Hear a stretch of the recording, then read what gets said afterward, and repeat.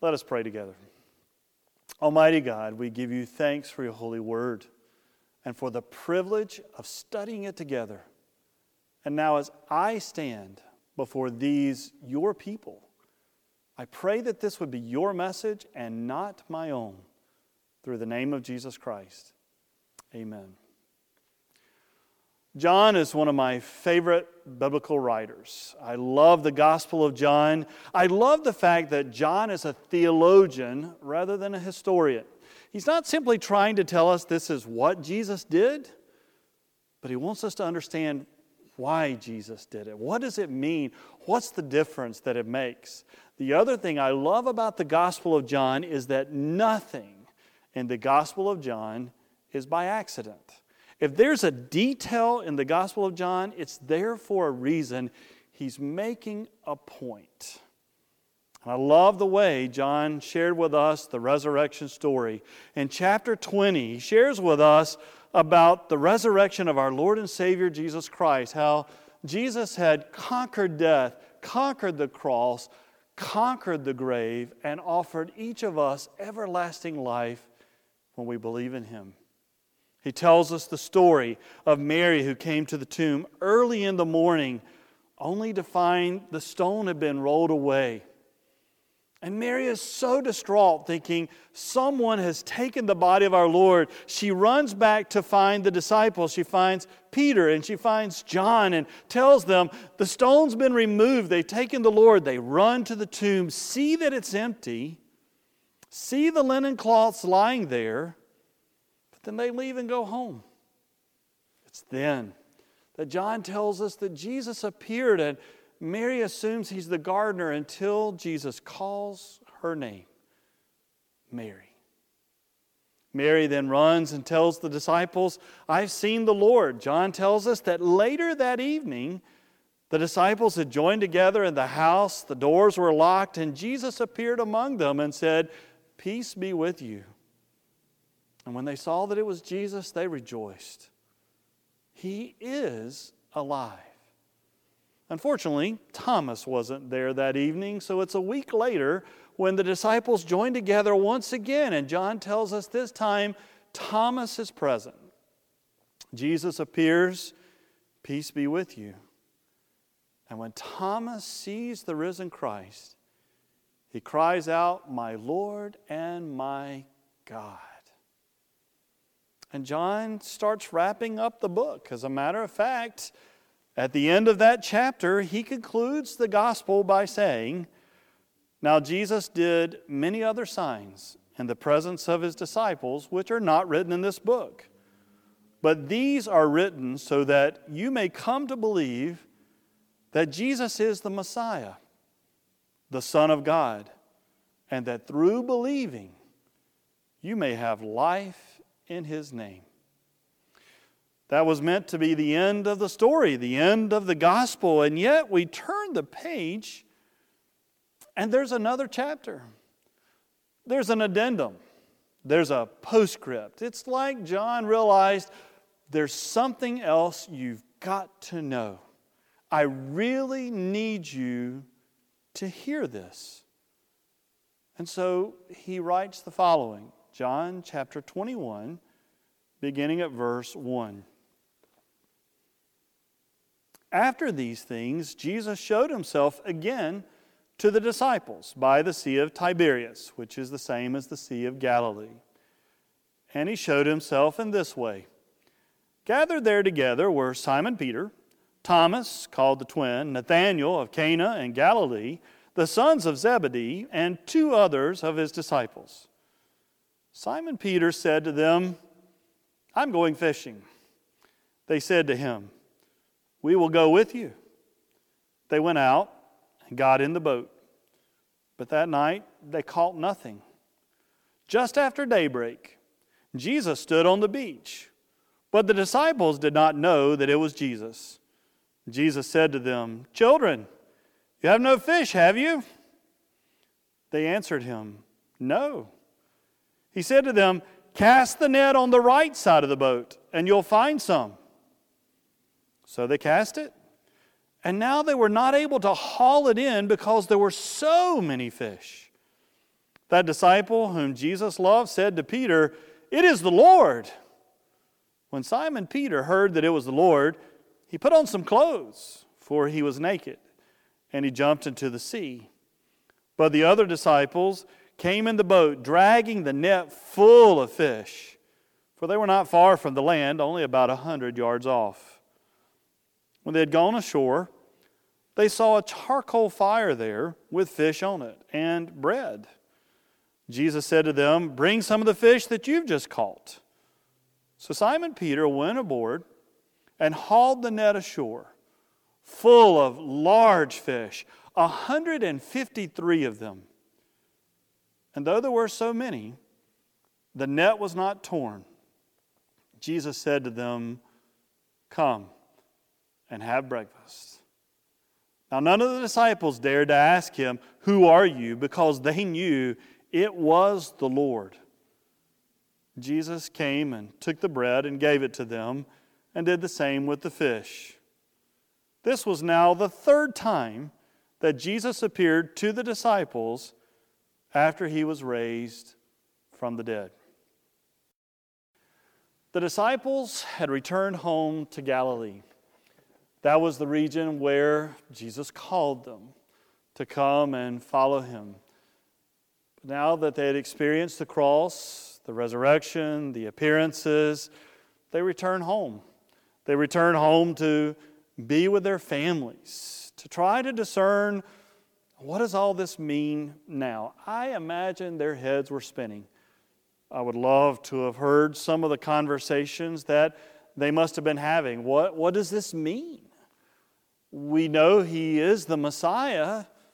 We kind of thought, though, that he would set up his kingdom in Jerusalem. We thought that as the king of Israel, he would overthrow the Romans. What does this mean? Wonder what happens next. It must have been a confusing time. What are we going to do? And then there's Peter. I love Peter. I love the fact that Peter is impetuous. He's one of those guys that has a tendency to act before he really thinks it through. And you can see as they're having conversation, we're told that there's 7 of them there that are having conversations, that Peter then goes, "I know what I'm going to do. I'm going fishing."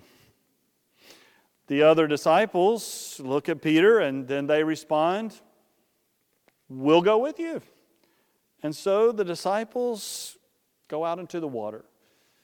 It's what they were familiar with. Remember, Peter was a fisherman originally when Jesus was calling him. Many times when we are afraid, anxious, discouraged, depressed, frustrated, whatever we might be feeling, we have a tendency to revert back to what we're familiar with. Where was the last place I was comfortable? Where was the last place I was secure? And we have a tendency to go back there, so maybe that's why they decided to go fishing. It could be as well that they went fishing because they still had families to provide for. They still had children that they needed to care for. And so maybe they were going fishing to continue their living. I'm going fishing. But they had been fishing all night long. I wonder what the conversation was like. There are certain places where a lot of conversation occurs. A golf course is one of them.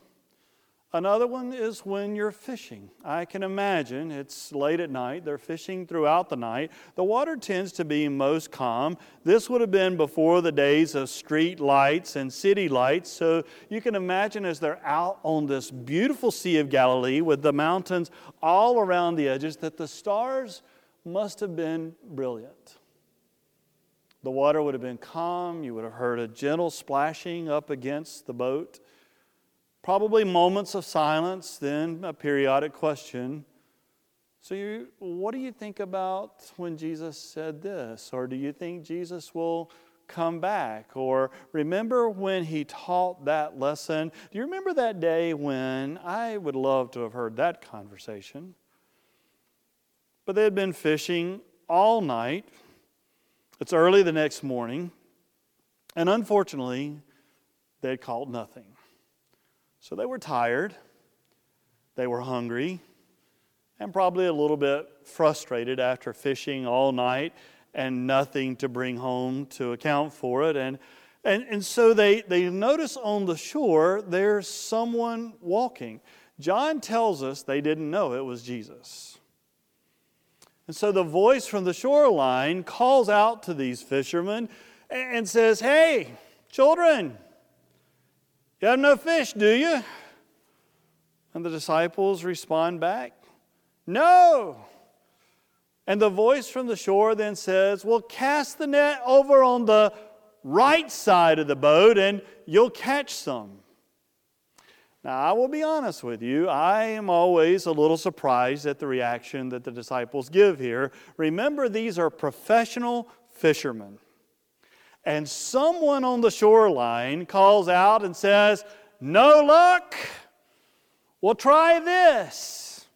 You would think that a professional fisherman, not knowing who it was on the shoreline, might have some other responses simply than, "Okay."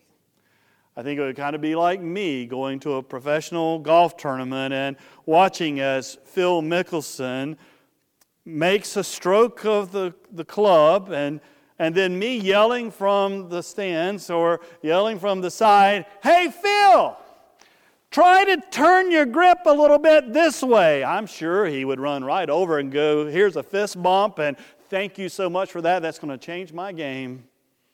You know, there's always someone who just seems to know a little bit more than you do how to do what you do. But that's not the way the disciples take it. I wonder if it was his voice. There was something about the voice of Jesus. When he called the disciples, they would just immediately leave and follow him. It may be that he used a very affectionate, intimate word for children. That word for children actually is little child. It's an intimate word that was used. It was a kind, compassionate word that was used. So maybe they realized this is not someone who's trying to be difficult. This is actually someone who cares. And so they take the advice. They throw the net off to the right side, and they catch so many fish. I told you, nothing in John is by accident, but to make sure we understand this, John will tell us 3 times in this story, verse 6, verse 8, verse 11, that there were so many fish. The capacity was beyond just a good catch. This is a miraculous catch. This is an overwhelming catch of fish. This is an amount that is so much that the disciples don't hardly know what to do. They can't seem to get the fish into the boat. They're amazed. And it's then that John looks over at Simon Peter and says, "It's the Lord. This is the Lord." Makes you wonder if there might be a little bit of a memory that's occurring here. If you look back in Luke chapter 5, for example, Luke tells us the story of when Jesus called Peter. One day, Jesus had been teaching along the shoreline of the Sea of Galilee, and the crowds are now pressing in on him, and Jesus looks over, sees a couple of fishing boats. The fishermen are actually in the water mending their nets. And Jesus gets into one of the boats, says to Simon Peter, "Would you pull away from the shoreline just a little bit?" And Jesus then sits there and teaches the crowd. And they listen to the teachings.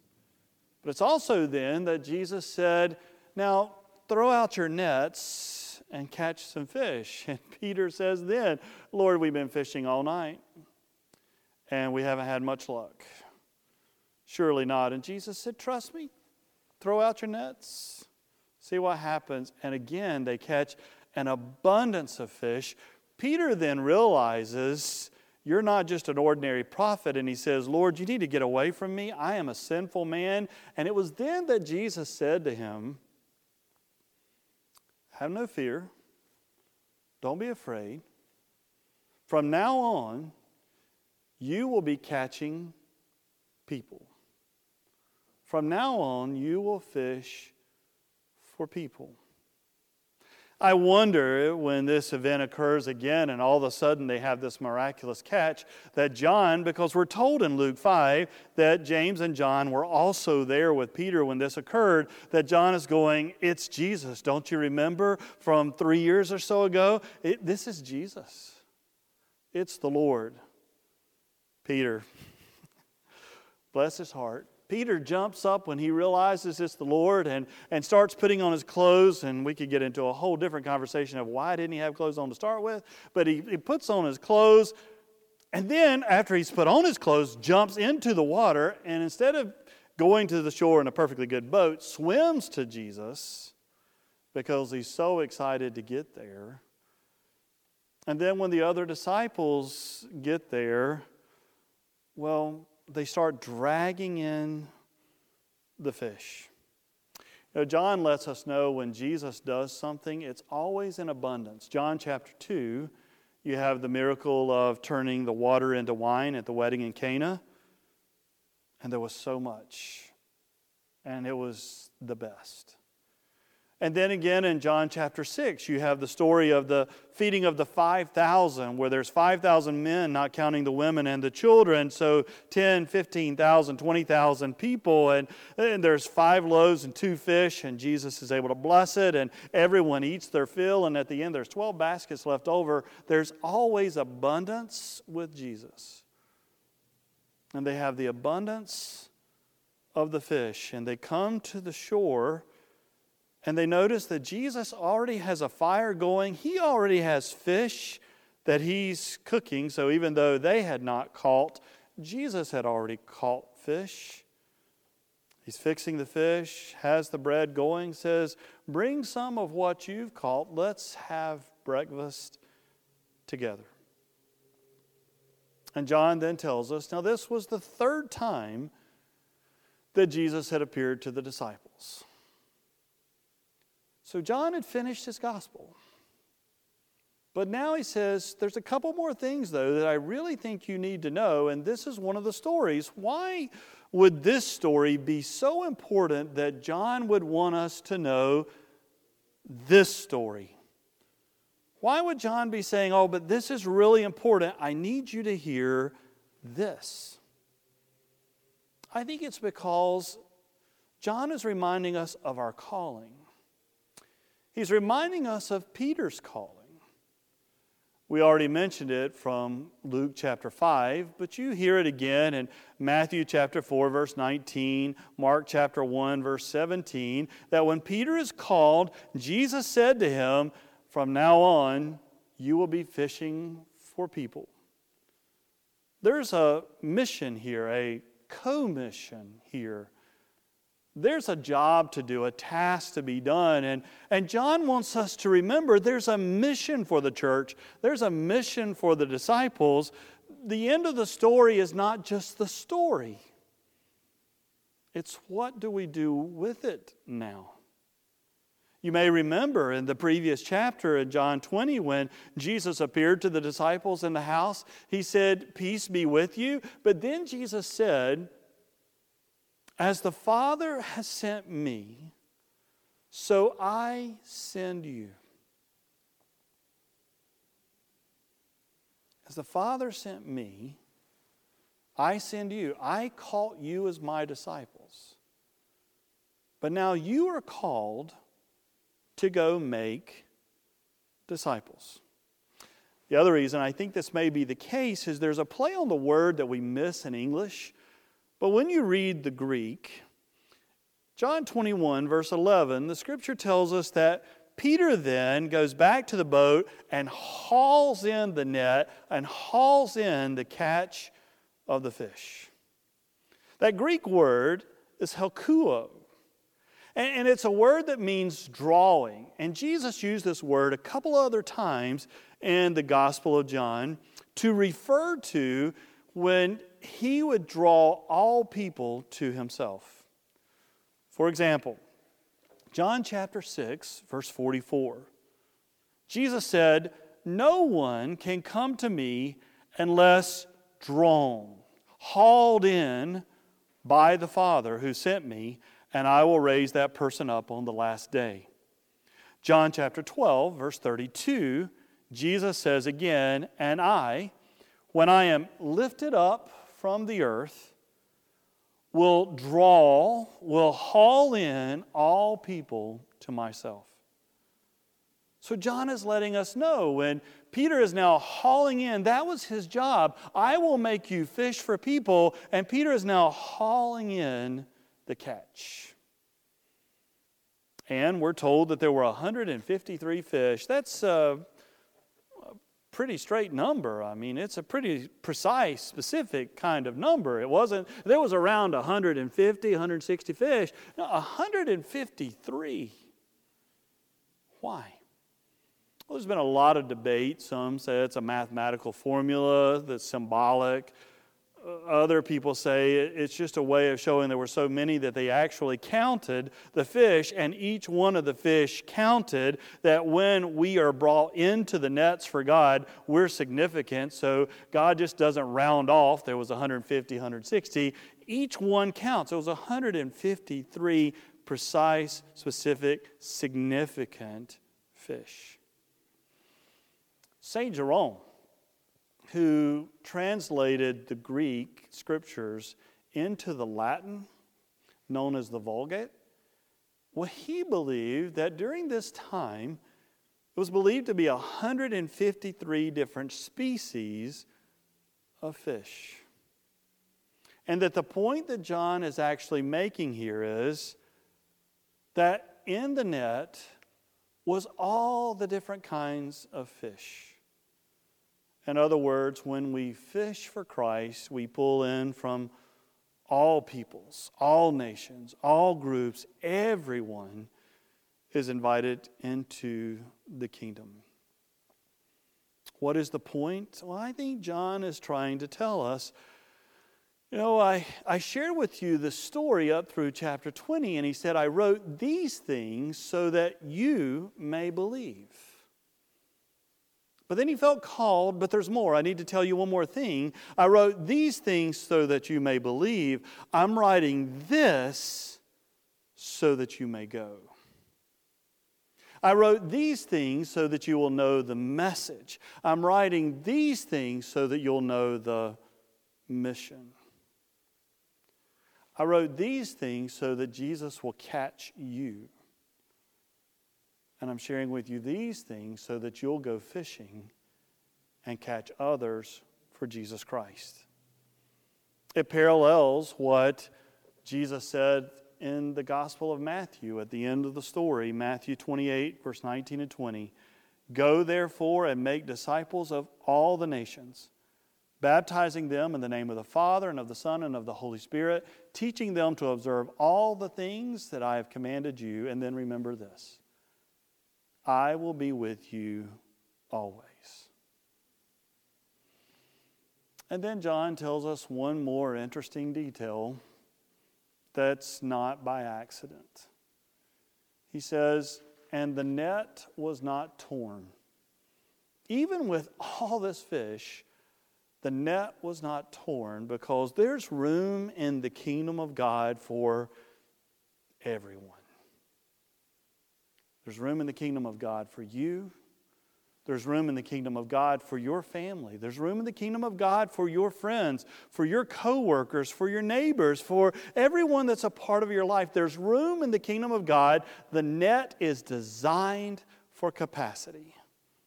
It's designed to hold everyone. Now, the calling for us is to go fishing. John had finished the book. There are many other things that Jesus did. I could have told you more, but I wrote these things so that you may come to believe. And then he goes, but wait a minute, there's more. There's one more thing I need to make sure you know. Not only are you called to believe, we, the church, we're called to go fishing. Simon Peter looked around and said, I'm going fishing. And the disciples said, we'll go with you. May the church, the disciples say once again, we'll go with you. In the name of the Father, and of the Son, and of the Holy Spirit. Amen.